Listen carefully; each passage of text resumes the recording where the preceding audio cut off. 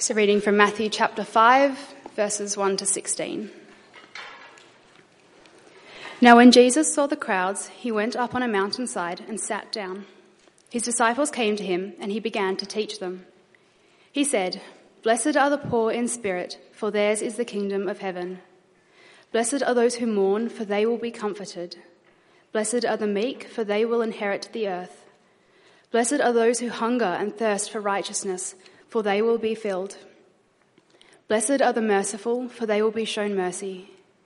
Blessed are the pure in heart, for they will see God. Blessed are the peacemakers, for they will be called children of God. Blessed are those who are persecuted because of righteousness, for theirs is the kingdom of heaven. Blessed are you when people insult you, persecute you, and falsely say all kinds of evil against you because of me. Rejoice and be glad, because great is your reward in heaven, for in the same way they persecuted the prophets who were before you. You are the salt of the earth, but if the salt loses its saltiness, how can it be made salty again? It is no longer good for anything except to be thrown out and trampled underfoot. You are the light of the world. A town built on a hill cannot be hidden. Neither do people light a lamp and put it under a bowl. Instead, they put it on its stand, and it gives light to everyone in the house. In the same way, let your light shine before others, that they may see your good deeds and glorify your Father in heaven." I wear skinny jeans and I ride a fixie. I have a full beard, or maybe I even wax my mustache. I drink single origin pour-overs and eat small batch everything. I'm a hipster.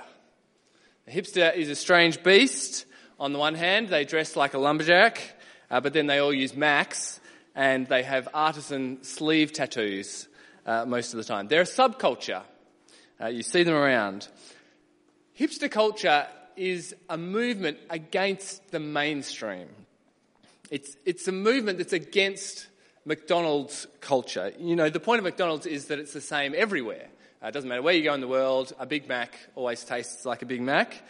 But some people think that that's what's wrong with pop culture these days, the blandness, the sameness of it all. There's nothing unique. All of it is cheap, kind of throwaway junk. And so out comes this resistance movement. Hipsters putting value on the opposite things.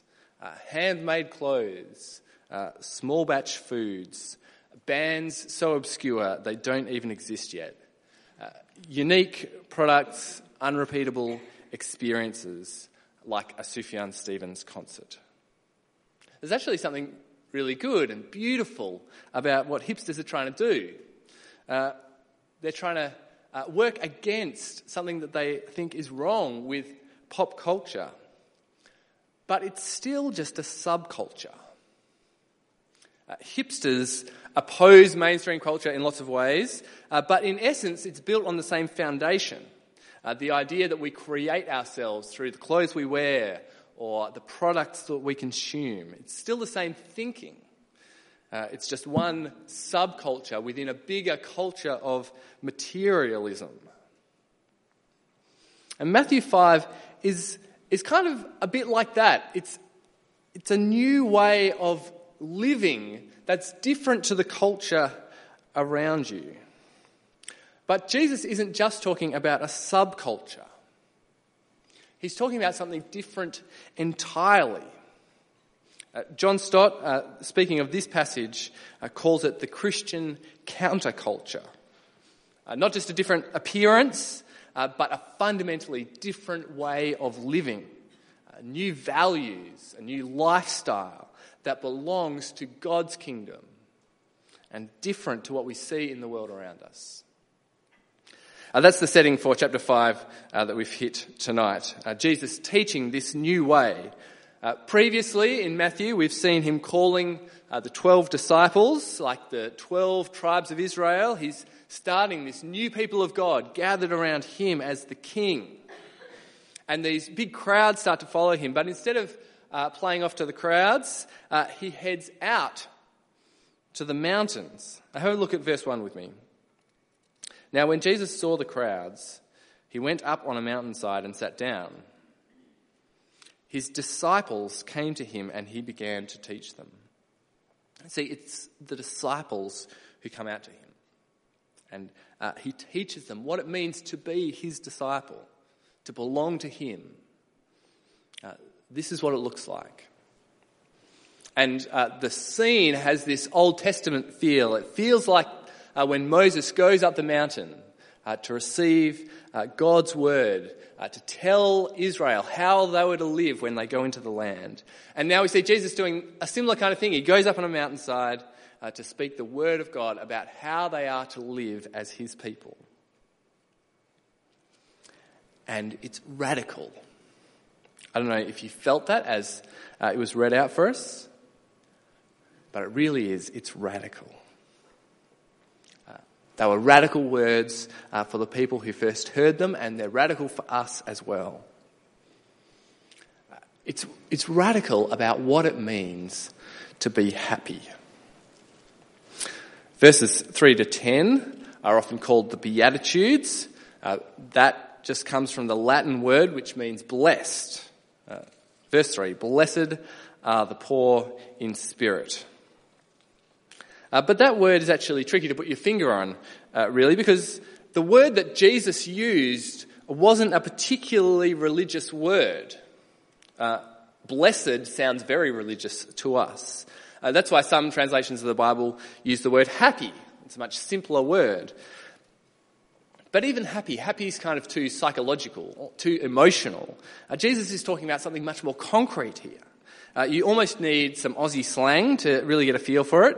It's like he's saying, good on ya if you're poor in spirit. Or things are sweet for you if you're meek. I think that helps us to see something about the radical nature of what Jesus is talking about, because he's describing the good life. This is the best life you can have. Every culture has a picture of what the good life is. If you were going to do the Aussie version of the Beatitudes, it would go something like this. Good on ya if you don't take life too seriously. Things are sweet for you if you can buy a house and retire early. That's kind of the Australian dream. But this is Jesus' picture of the good life. And it's radical because it's not what we'd pick. These are the things as he goes through, and this is what counts in Jesus' counterculture. And you'll notice that it's radical in the way it thinks about God. Now, we don't really have time tonight to step through them one by one, so come and ask me if you have any questions about them later on. But just have a look at a couple of them. Verse 6, blessed are those who hunger and thirst for righteousness, for they will be filled. Or verse 8, blessed are the pure in heart, for they will see God. See, it's talking about a deep and genuine desire to please God. Just think of that feeling the last time you were really hungry or super thirsty, that feeling of just being desperate for something to eat, just for a drink. It's that feeling, but attached to righteousness. That kind of longing to please God with how you live.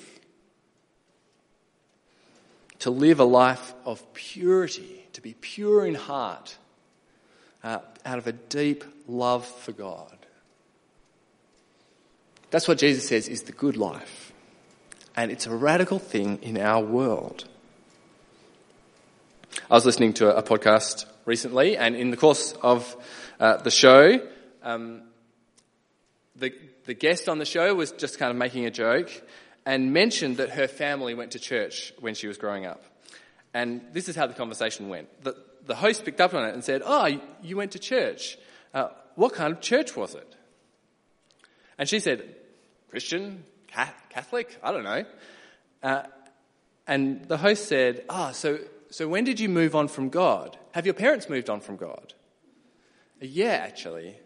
The whole family has. It's really nice. We've moved on from God. It makes it easier. Now, I don't want to single that person out because I think that's pretty typical for our culture.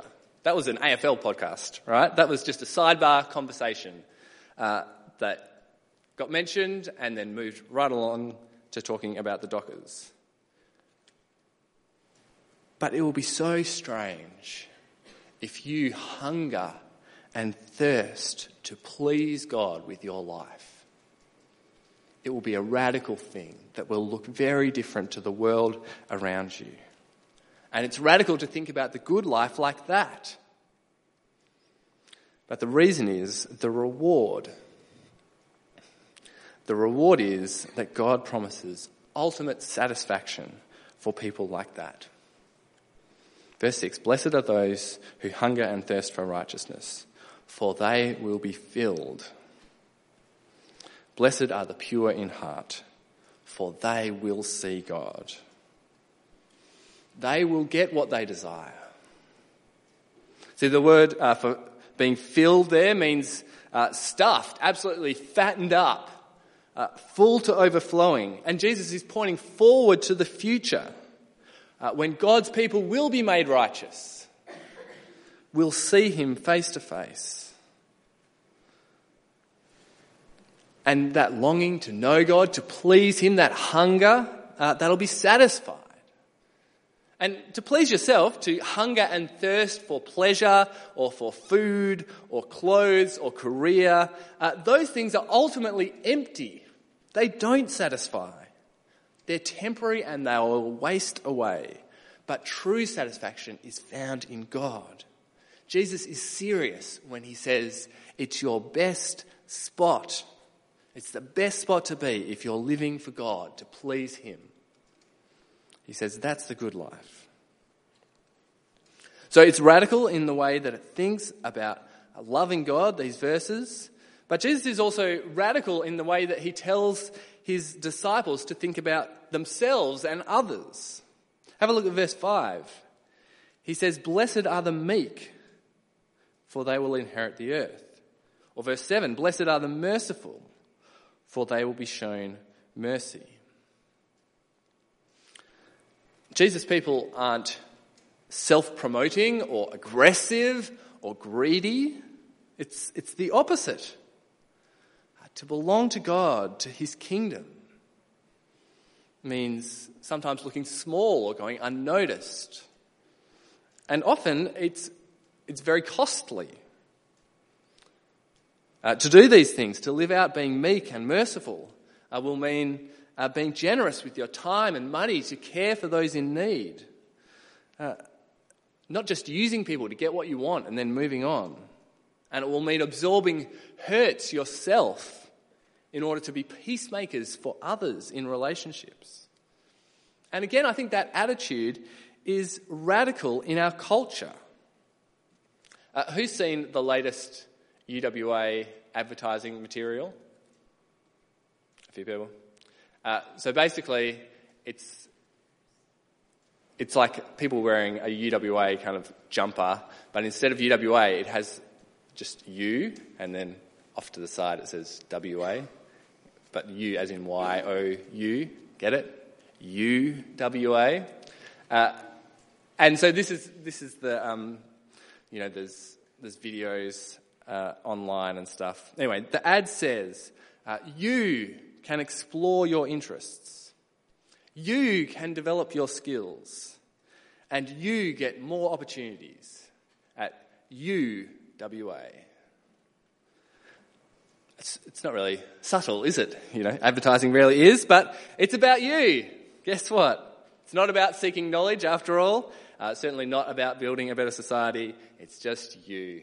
As long as you're happy, that's what UWA is all about. And that's just the culture that we live in.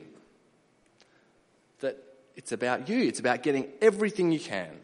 But Jesus says you're in the best spot if you're meek. And so to believe Jesus, to follow him on that, is really to swim hard against the flow of our culture. To be completely countercultural. But God's people can do that now because of the reward in store for those who belong to Jesus.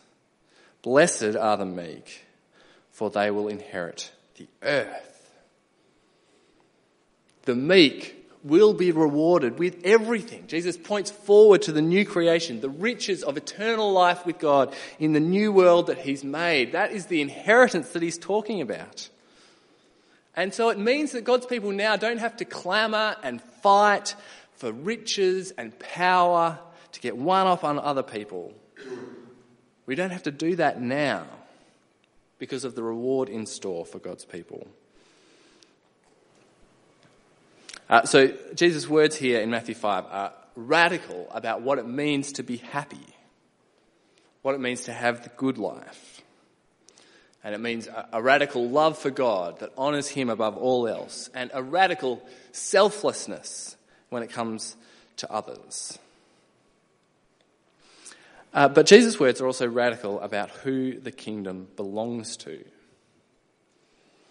As you go through, verses 4 to 9 kind of give us the content, what Jesus' kingdom is like, but verses 3 and 10 are slightly different. I'm not sure if you picked that up. They're like bookends of the Beatitudes. Instead of promising something future, like they will inherit the earth, it's present. Theirs is the kingdom of heaven. And see, it's about who the kingdom belongs to. Blessed are the poor in spirit, for theirs is the kingdom of heaven. Verse 3. Or verse 10. Blessed are those who are persecuted because of righteousness, for theirs is the kingdom of heaven. That is, the kingdom of heaven doesn't belong to the winners now. Especially not the religious winners, people who thought that they were something special. To be poor in spirit doesn't mean you've got kind of like a nasty character or something. To be poor in spirit is to recognise your spiritual need. And in fact, that's really the key to the lot.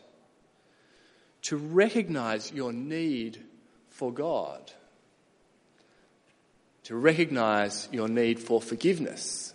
Your spiritual poverty before God. And so to run to Jesus for forgiveness. Not to take this list of Beatitudes and think, this is the job that I need to do, and if only I could do it properly, then I'll get there and God will be happy with me. No. The first one is to recognise that you are poor in spirit and desperately in need of God's forgiveness, and to run to him. And that really went against the culture of Jesus' day. In Jesus' day, the Pharisees were the guys who thought that the kingdom belonged to them. They were the winners. They were the religious winners of the day, the most strict, proud of their observance. But Jesus says the kingdom doesn't belong to people like that. It belongs to people who can see their need, go to Jesus for forgiveness, and even to suffer for the sake of belonging to him. That's what he says there in verses 10, 11 and 12. Rejoice and be glad, because great is your reward in heaven if you're persecuted on account of me. Now, if that was all we had to cover tonight, then I think that'd be enough.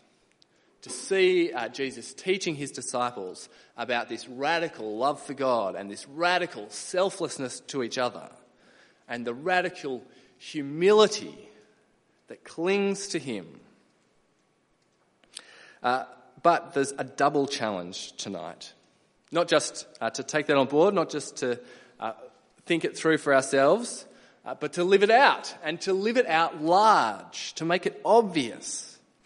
That's what Jesus says next, with these two metaphors starting from verse 13 about salt and light. The point is that this Christian counterculture is meant to stand out in the culture where it is.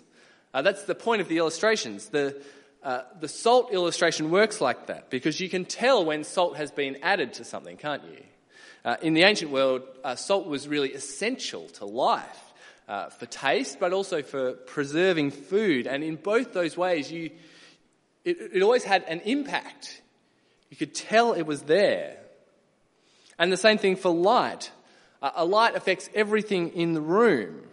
And it's just absurd to then turn it on and cover it up. And it's crazy to have salt that's tasteless. Like what what is that even doing? Just get rid of it. It's useless. Because in both cases, it loses its very purpose. And so Jesus says this counterculture, living this out, is meant to be obvious, to be seen and tasted by the world around. His people are meant to do good and to point towards God by living out these new values and this new lifestyle. Jesus is again grabbing ideas from the Old Testament. In the Old Testament, Israel were meant to be a light to the Gentiles, to all the other nations. And so when Jesus talks about a city on a hill, the people listening would have immediately thought about Jerusalem. That was the city on a hill, the glorious city of God with the temple, the city that everyone could see and would go to worship God. And so Jesus uses the same ideas. But this time it's not about a physical city. He uses the same idea to talk about the people, the new people that he started. You know how if you plant a church plants need a groovy, edgy name. If they're new, they can't be called St. Matthew's, something boring like that. So there's a church in Melbourne called City on a Hill. Actually, that's a really good name, isn't it? They've got that because they've understood what Jesus is calling his people to be a city on a hill, a light that shines out something of what God is like and what his people ought to be like as well. It's the church who are that city of lights, showing what the good life looks like, doing good, showing mercy, being peacemakers in the way they love each other and forgive one another. I'm workshopping some other church names. Rock Salt Church, because we're meant to be salty, and also Jesus is the rock, so Rock Salt. We can throw around some other ideas, it's okay. We're almost there. As we finish, I just want to point out one mistake as we think about all this. And this may just be peculiar to me. It's the mistake that I always make in thinking about this. I think that it's about me. I think, oh man, I need to make my life different. I need to stand out. I need to be a really impressive Christian. That's really crucial. But can you see that runs against what Jesus is saying about being poor in spirit and meek? If he then said, but big note yourself.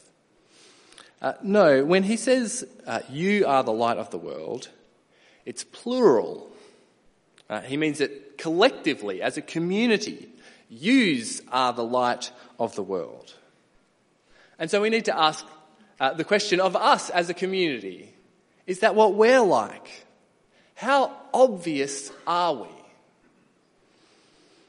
Do Christians stand out more or less than hipsters? You can spot a hipster, right? They live out their subculture in a really public and obvious way. You can tell when they're around. But hipsters have to make a big show about how different they look because in essence they have the same culture as everyone else. They have individualism at the heart of them. They just have different clothing. But Christian distinctiveness isn't like hipster distinctiveness. We're a counterculture, not just a subculture. We're a counterculture built on different values, on the value of honouring God above all else, selflessness towards other people, and a deep humility before God that runs to him and clings to Jesus as the Saviour.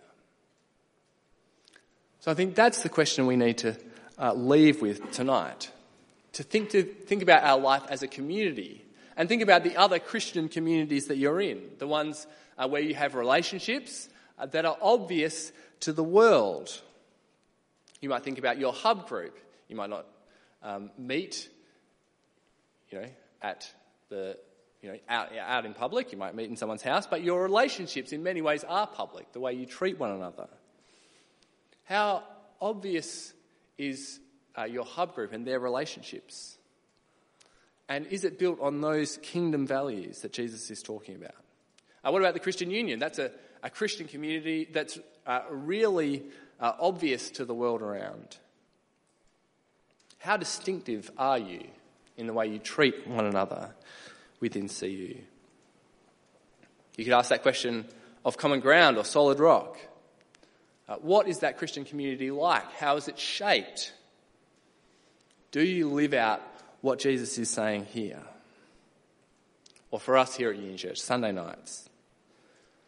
It's not just about the event, but about us as a people, as a community. How do we relate to each other? Are we marked by meekness and peacemaking? Are we looking forward to the reward that God has in store for his people? And is that affecting how we live now? And is that having an impact?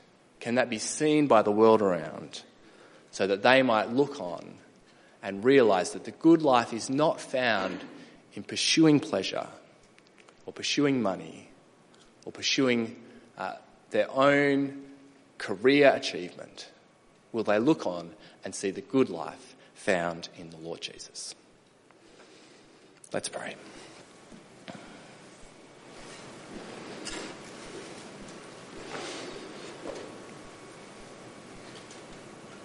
Father God, we pray that you would be at work in our community here at Uni Church and in the other Christian communities that you have placed us within. We ask, Father, that we would be marked by these things that Jesus teaches, that we might hear his words tonight and that they might deeply affect our lives, the way we treat one another, the way we love the world around us, and would we cling firmly to the hope of that great reward that you have in store for your people. I pray in Jesus' name. Amen.